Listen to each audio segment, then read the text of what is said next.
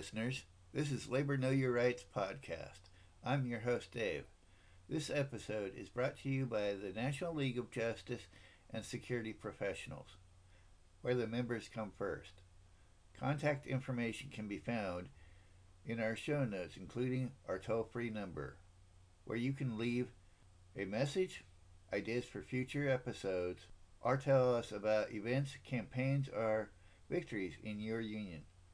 Please check out Life on Record.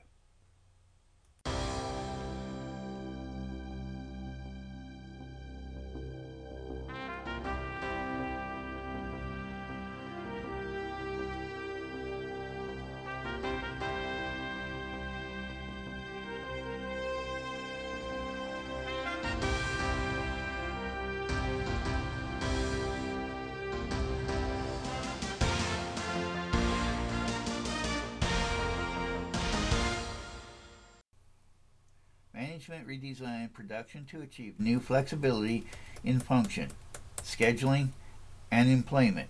Companies juggled just-in-time deliveries, adopted more standardized parts and processes, redeployed production to more competitive contractors, and constantly recalibrated their redesign by analyzing benchmark measures of input, output, and throughput.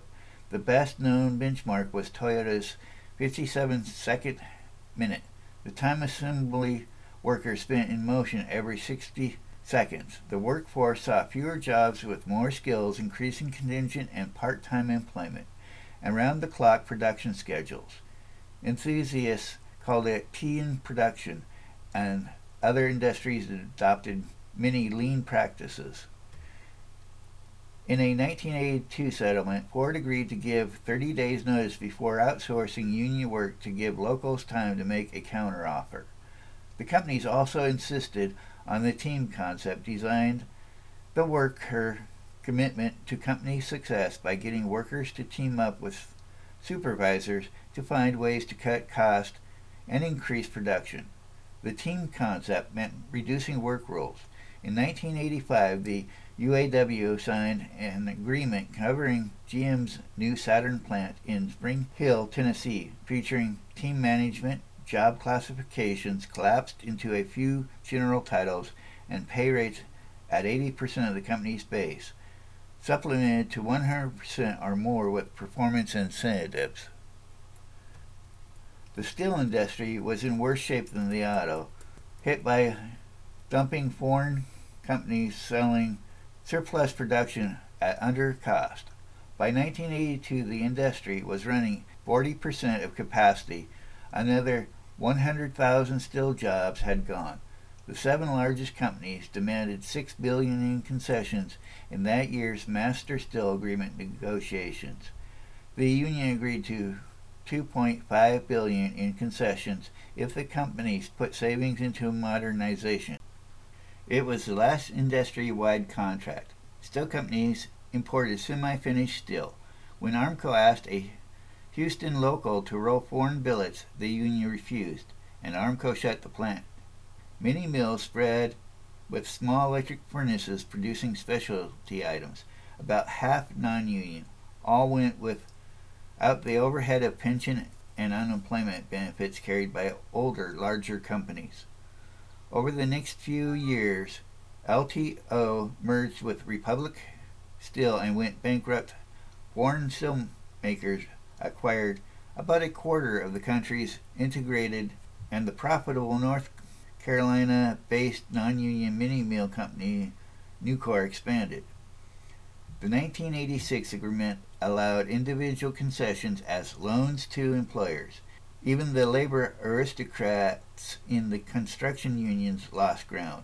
More and more contractors operated as open shops, and more construction workers were not union members. The carpenters lost nearly 70,000 members in just 4 years. In 1977, the National Contractors Association got the laborers to pledge not to strike and to let management get crew size and dismiss employers at will. In 1984, Hormel threatened to close its Ottumwa, Iowa plant and got concessions from the union, then demanded other plants match them. Local P9 at Hormel flagship plant in Alston, Minnesota, led other Hormel locals in rejecting the demand. UFCW called Hormel local officers to a meeting and got them to take the Ottumwa raids. P9 prepared to strike.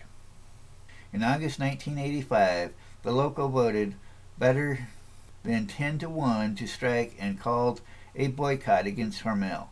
P9 rallied support from unions, farmers, and organizations active around peace, social justice, and environmental issues. The National Guard came to protect strikebreakers when 6,000 activists rallied in April 1986 to shut down the plant, and authorities gassed them and arrested hundreds. UFCW President William Wynn allowed the strike, but not the support activities. He got the Minnesota AFL-CIO to ban P9 from its convention. He requested funds set for P9 support. In March 1986, he ordered the strikers back to work. They refused. 3 weeks later, when they defied an injunction with a mass rally at the plant gate, Wynn trusteed the local. UFCW staff took over the union hall. Wynn sent letters to every union local in the country urging trade unionists to buy Hormel products to support union brothers and sisters. A new round of restructuring swept the industry. Iowa beef packers, IBP, moved into pork, while the Cargill and Conagra feed and grain conglomerates added meat packing to their vertically integrated food chains. When Armour meat packers refused concessions, as Armour's owner, Greyhound, closed the plant and sold them to Conagra, which reopened them union-free. IBP began recruiting workers directly from Mexico in 1989. Vast hogs and chicken factory farms sprang up in the right-to-work South. Unions suffered big defeats. In 1983, Continental Airlines replaced strikers with new hires, and 12,000 members of Amalgamated Transit Union at Greyhound took a pay cut after a 7-week strike failed to keep buses off the road. In 1985, the Brotherhood of Maintenance of Way employees and other railroad unions lost 2,000 jobs during a strike over combining jobs on the Maine Central Railroad and the Portland Terminal. 1986 was a very bad year. The communication workers at AT&T gave up their COLA in return for early notice of layoffs after a 26-day strike. TWA flight attendants went on strike over unequal pay. 5,000 lost their jobs, and the Supreme Court threw out a settlement of their discrimination lawsuit. Aluminum, brick, and glass workers struck Alcoa for 5 weeks before accepting the cuts in pay and benefits already accepted by Alcoa steelworkers after a shorter strike. Greyhound workers struck again at the end of the year against more pay cuts, settled in February with a new owner, and lost deferred pay during bankruptcy proceedings. The United Paper Workers had already lost over 300 jobs during a 1986 strike at Boise Cascade in Maine. As Tony Mazzucci of the Oil, Chemical, and Atomic Workers observed, workers can see you don't need a union card to hold up a white flag. Union membership dropped by 2.7 million between 1980 and 1984. By 1985, 50 AFL-CIO affiliates had fewer than 50,000 members and uncertain futures. Unions also competed over independent employee associations. For 2 years, beginning in 1985, AFSCME National 1199, the Communications Workers of America, and the Teamsters fought over various groups of Ohio State employees. Unions made no better progress in politics. AFL-CIO strongly backed Carter's former Vice President Walter Mondale in the 1984 elections. In fact, the Federation endorsed him before the primaries. Unions activated canvassers and telephone banks and contributed a record $35 billion to the candidates, but fared worse than before. Reagan beat Mondale by nearly 17 million votes overall and actually increased his support among voters from union households to 46%. The key working class Republican support was racism. For AFL-CIO leaders, the racial problem was the demand for affirmative action. Unions had been the first organizations cited for contempt in cases based on Title VII of the 1964 Go One Rights Act. When the NAACP Legal Defense Fund campaigned to make layoffs preserve minority employment goals, the union supported strict seniority. Most unions stood by when the Supreme Court gutted federal anti-discrimination laws in its 1989 Ward's Cove decision. Filipino and native Alaskan cannery workers proved that Ward's Cove Packing Company segregated its living and eating facilities, failed to post qualifications for hiring or transfer to higher paid jobs, and paid white employees more on the average. The court held that this did not prove company intent to discriminate and the workers had no legal remedy. Unions were still dealing with the racial discrimination when women took their turn. After women's organizations sued the Labor Department, President Carter set hiring goals and timetables for women on federally funded construction projects. In April 1978, and women began entering the building trade, they were not welcomed. By 1989, women were a little more than 6% in only one construction trade, painters, and still less than 1% of plumbers and pipe fitters. Between 1979 and 1993, the number of U.S. jobs on services increased by 38%, while jobs producing goods from food to fuel to manufacturing declined by 12%. Between 1979 and 1987, more than 10 million new jobs created paying $13,000 a year or less, while only 1.6 million new jobs paid more than $26,800. Between 1980 and 1993, the proportion of full-time employees at large and mid-sized companies with medical insurance fully funded by the employer fell from 71% to 37%.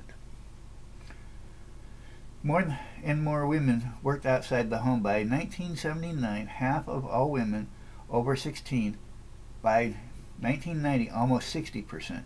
After 1970, while European and Canadian immigration remained about the same, immigration from Asia and Latin America nearly doubled, and African immigration more than tripled. Immigrants were more diverse and many refugees from the consequences of U.S. foreign policy. Social spending was cut. The number of families living on $17,000 a year or less increased by a third from 1968 to 1981 to include 92 million people, more than 34 million of them below the federal poverty line. Aid to families with dependent children fell from an average of $477 a month in 1980 to $374 in 1992. And more people were denied disability pensions and food stamps. When 18% of the auto workforce was on layoff in 1980, almost 32% of black auto workers were out of work. Memories of Vietnam jump-started labor opposition to Reagan's foreign policies.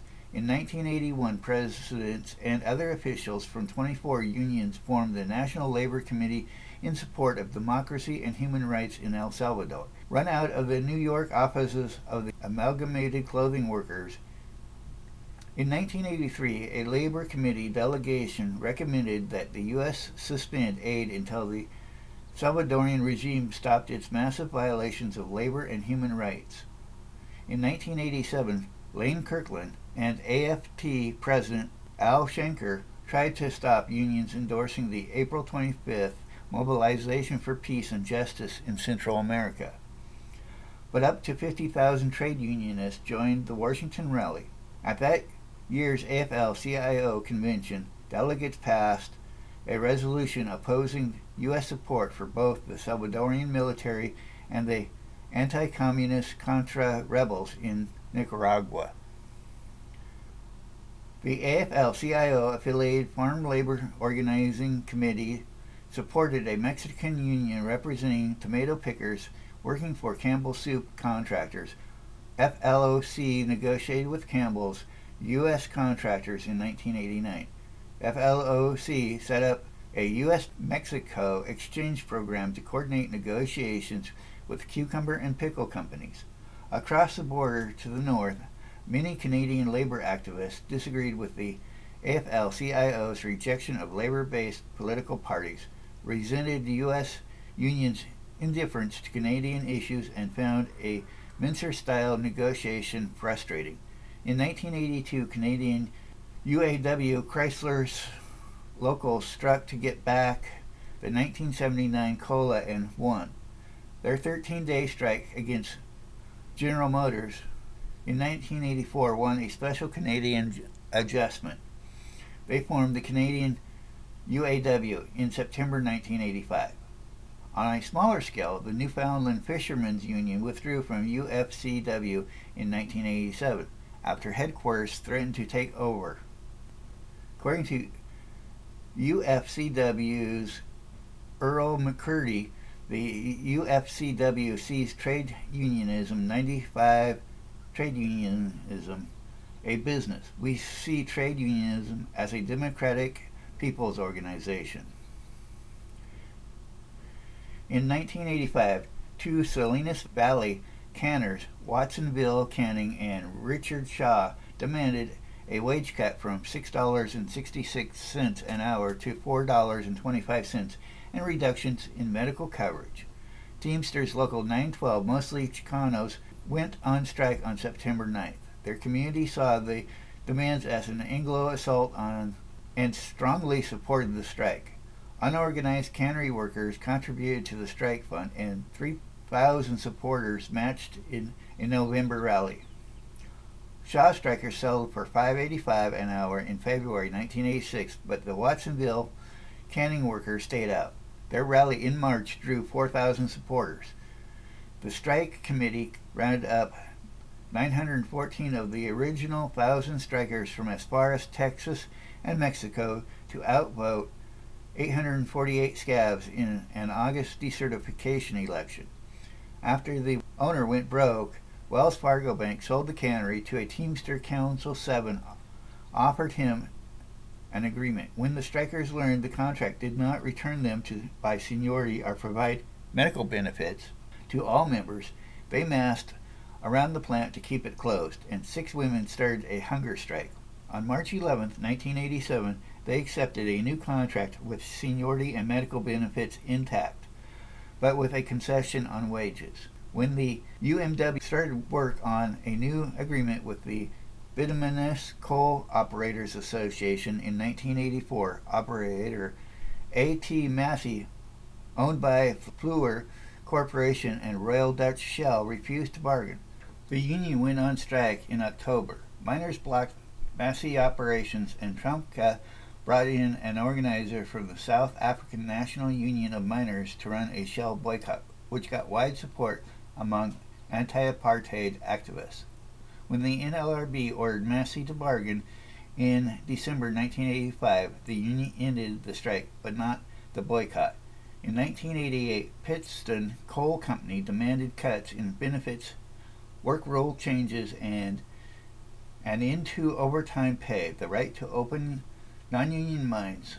The miners worked without a contract, filed a host of unfair labor practices charges, and set up Camp Solidarity, where the Daughters of Mothers of Jones brought peace groups to train over 30,000 miners and supporters in civil disobedience. The strike began April 5, 1989. 1,700 miners and their families blocked roads to the mines. Over 1,000 were arrested the first month across 11 states.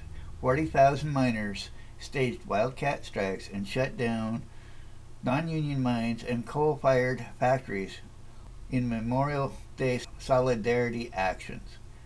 Pittston resumed bargaining in October and settled the last day of the year without most of the concessions.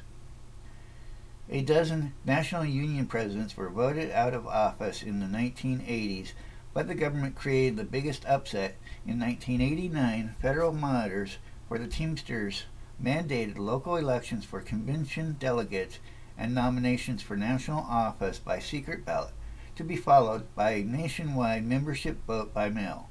In 1991, Teamsters held their first direct elections in decades, and reform candidate Ron Carey won the presidency. The most sustained union involvement in grassroots politics came out of struggles against plant closings. Youngstown, Ohio had endured the shutdown of 3 steel mills and the loss of 10,000 union jobs by the end of 1979, and local clergy joined with USWA officials and the National Center for Economic Alternatives in the Save Our Valley Coalition to try to buy and run the mills. President Carter declined to back this plan, so activists formed the Tri-State Conference on Steel, lobbying for extended unemployment benefits and a moratorium on foreclosures, and proposed a Steel Valley Authority that could seize plants and sell them to employee or labor community corporations.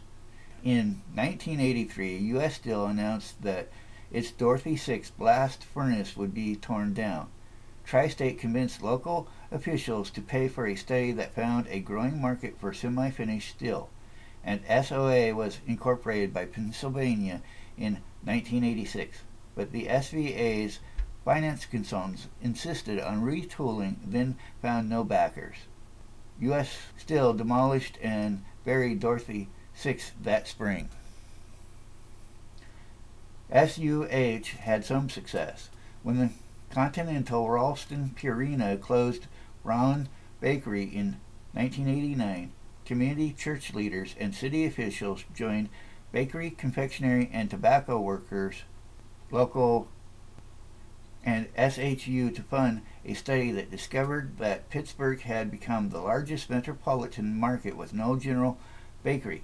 With support from local grocers who worried about fresh bread supplies in wintertime, City Pride Corporation started in 1990 and began production in 1992 on a new facility with 120 former Braun employees, now City Pride workers/owners, but the region lost more than 100,000 manufacturing jobs over the 1980s.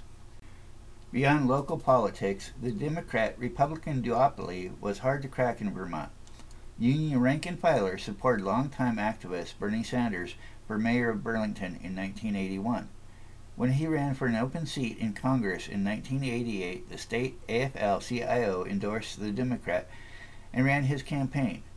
The Republican barely beat Sanders, and the Democrat came in a poor third. In the 1990 rematch, local union leaders unanimously lined up behind Sanders, helping make him the first independent socialist member of Congress in more than 60 years. Building services had been SEIU's original base, and the union started a Justice for Janitors campaign in 1985 to reorganize the industry. In Los Angeles, membership in SEIU Local 399 had fallen below 2,000 after an open shop drive by real estate and development companies. In 1990, 800 workers at the American Racing Equipment, mostly first-generation Latino immigrants, struck for 3 days to get union recognition.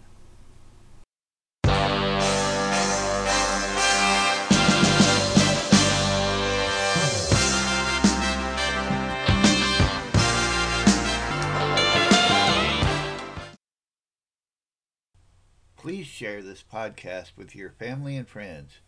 If you like our podcasts, please rate us on iTunes. It helps others find us.